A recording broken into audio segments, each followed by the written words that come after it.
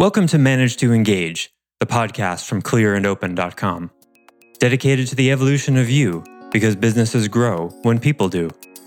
Serving leaders, managers, and people who will be, helping you reach excellence in your work and achieve your personal goals at the same time. Sign up for the free course at clearandopen.com. A friend of mine once made the distinction, I loved it. It's not about making it less bad. It's about making it good. And trying is usually about making something less bad. Well, it's less bad than it used to be. Hi, it's Joseph, and thanks for tuning in to Manage to Engage, the podcast from clearandopen.com.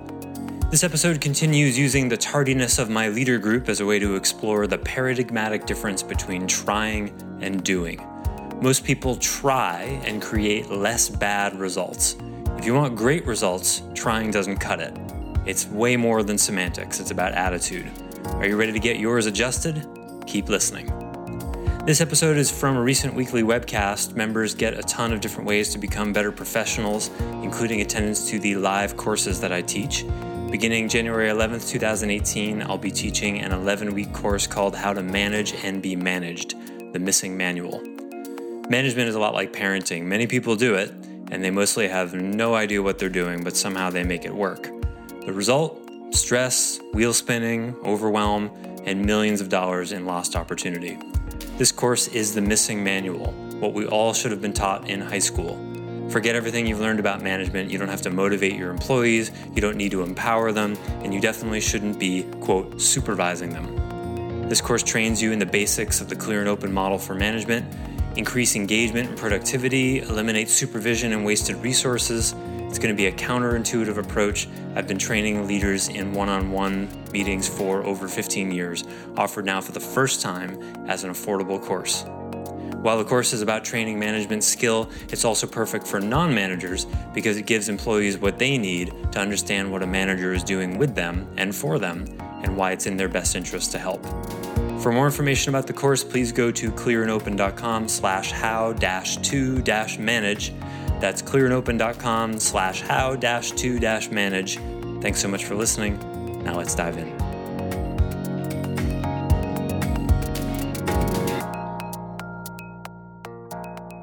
Now, it's not just in the word. Of course, you can attempt at stuff and it doesn't work out. It's not in the word, it's in the energy. Like when someone says, I'm trying, they can say the words in a way that means they're putting everything they got into it and they're cleanly approaching the situation with everything they have and valiantly and courageously doing it. But someone can also say, I'm trying in this weak victim-y, not really putting their best effort forth. You have to feel and listen for the energy of it. So what I'm talking about here with being on time, the difference between trying and doing it is that when you're not on time, you're really, really personally dissatisfied with the result such that you really look for what happened and make a change. Because being on time is not difficult. It's really a simple thing. If I offered you $1 million cash to be on time in everything that you went to and showed up for in the next week, you would do it, no problem. Right? If I offered you $1 million to walk across a tightrope from one building to another, you'd not be able to pull it off with a lot of training, right? That's a skill. Being on time is not a skill. It's an awareness issue. Or decision. In part. I mean, awareness fundamentally comes down to making choices to pay attention, certainly are there some skills related to timeliness? Yeah, but you already have them all. So it's a certain kind of fed upness in one way of just like, wow, why is this persisting? I want this to be finally done forever, not, well, this is a little bit better than yesterday. You see, that's trying. And it leads you to a completely different destination. Trying will make you a little bit more timely. Doing it will change your life forever. Trying is focusing on the content of timeliness, Doing it is about taking on timeliness as a vehicle for serious internal worldwide change in your life, because it will change everything. A doctor's office, for example, who says no patient's going to wait anymore. This was one of Michael Gerber's ideas from way back in the day, right before he wrote E-Myth Physician. He was talking about this in the office. A doctor's office with no waiting room. There's no waiting, right? Imagine that. How would you have to reorganize a doctor's office so that there was no waiting? You'd have to redesign the patient experience from beginning to end, right? That's what you would do. When FedEx said we're going to be able to get a package, or I think UPS was maybe first, I don't know, that we're going to be able to get a package anywhere overnight, anywhere in the world, they had to redesign everything, right? That's a new result. It wasn't just doing the same thing better, right? It was producing a completely different kind of result and being willing to start totally from scratch. You get the difference? In other words, it's a friend of mine once made the distinction. I loved it.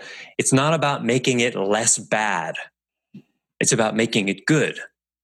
And trying is usually about making something less bad. Well, it's less bad than it used to be. That's air travel.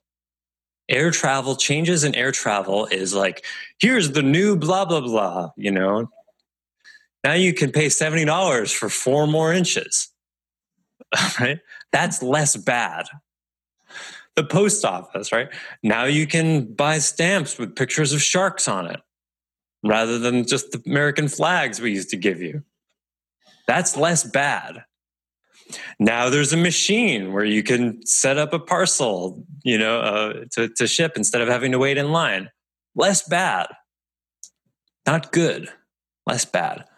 Is less bad okay? Yeah.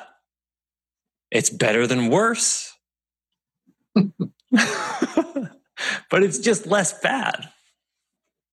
And we unconsciously get trapped into the seeking of less bad in our lives. And we forget to pursue the good. Because good requires real change. Less bad is rearranging deck chairs on the Titanic. Well, this is great. Look, they're all in order. It's definitely an improvement. Can't argue with that. The boat is sinking, but the deck chairs look great. That's less bad. A friend of mine once said, it was a conversation about a new business or a new product. I forget. And she said, what would it look like if it were exactly what it needed to be? I love that question. What would the product look like if it were exactly what it needed to be? That's a question that invokes the good. Now, you may not be able to create it. You may not be feasible, a bottle of wine that tastes like $100 bottle of wine that, costs $5. That may not be feasible, but you start with what does it need to be? What do your customers need it to be? Instead of most people in the realm of product development, when we're talking about now, they'll look at their product or their service and consider, how do we make it less bad? Not how do we make it good? And this is the realm of entrepreneurial thinking. Steve Jobs conceived of the iPad in like the mid 80s.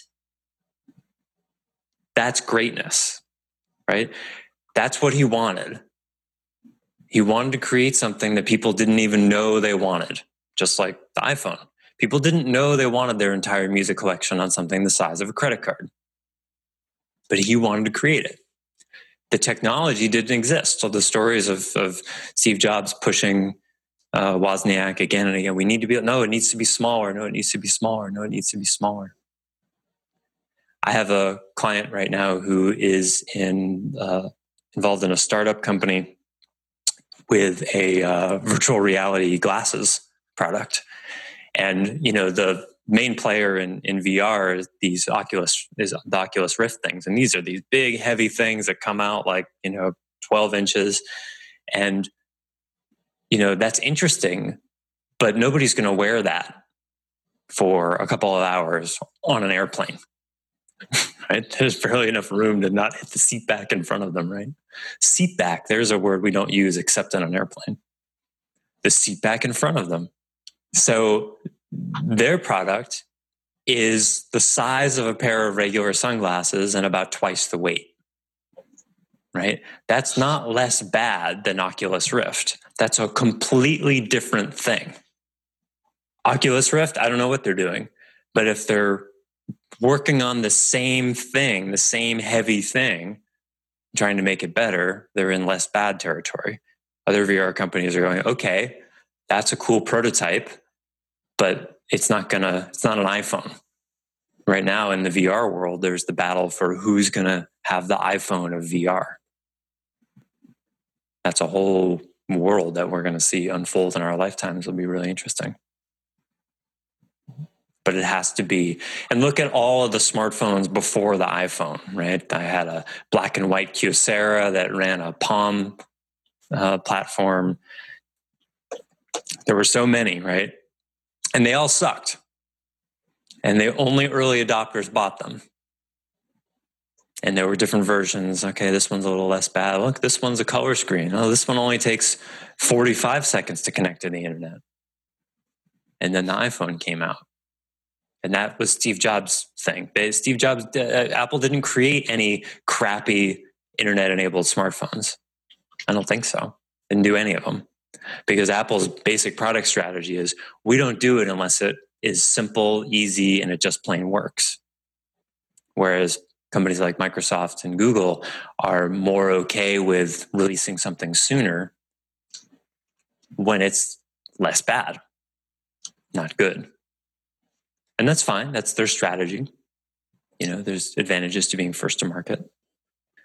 So I'm definitely less bad at not showing up for anything, appointments, dental appointments. I'm not late. I'm way, way less bad than I was before. So, I mean, this morning or right now, I was in time, not on time. Mm-hmm. So it's the shift, because I've been sitting on this since last Tuesday, the discussion we had concerning an employee, and he's been gone this whole time. And I've been itching to have a discussion with him. And I'm thinking, oh, I got half an hour. Let's knock this out and see where we go with it. And then, you know, of course, I'll be on the call on time. That didn't. There's always something more to say. So, I mean, how do you do that? I don't shut the hell up, I guess. Do you lose track of time? No, I'm constantly like in this. I'm trying to think about this, because how was I? Was I really giving him 100% when I was glancing at the clock? Did you give yourself a hard deadline? Like, I'm going to walk out of this room and this conversation will be over at this time? Yeah, but I cut it too close. It should have been 5 minutes before. Okay. So you had a deadline, but it wasn't enough. It wasn't enough. Okay. Well, there's the change. You know, it's like when I live like 25 minutes from the nearest town. I have a 0.6 of a mile dirt road, and there's traffic that can be really bad in one section. So if I need to get to town's Kahului, you know, like where the airport is, if I need to be on time and get there, I have to give myself an hour. I can usually do it in 45 minutes, but I never know. So anytime I need to get to town, and sometimes I got to make stops on the way, I give myself a drop deadline. Like, it's the keys got to be turning at this time. And that's the only way I can be on time to things there. So that's I'm not allowing for anything. Did I think of, hey, I might need to use the restroom. I might want to, you know, there's a lot of things that it's too, like Peter said, I'm squeezing stuff in, and I have high hopes and good intentions, but it's just never. That's great. So that maybe you got the distinction. Maybe this is it. Whatever you think you can do or whatever window you think is enough to get from X to Y, double it. Because honestly, I had to calm down first because I was like, oh God, here goes Joseph with his freaking, and I was argumentative as I walked into this conference call. So I had to shut up for a minute. Then it dawned on me. That was your shadow, not you. So try to refer to it as such. Yeah. That will help. Yeah, Joseph's on you about, all of you getting the thing that you said you wanted. Yeah. The thing you're hiring him to help you do. I know. He's relentless in helping you get the thing that you're paying him to get you. It actually sounds childish if you put it that way. Well, of course, that's because a shadow is a teenager. They can't not be childish.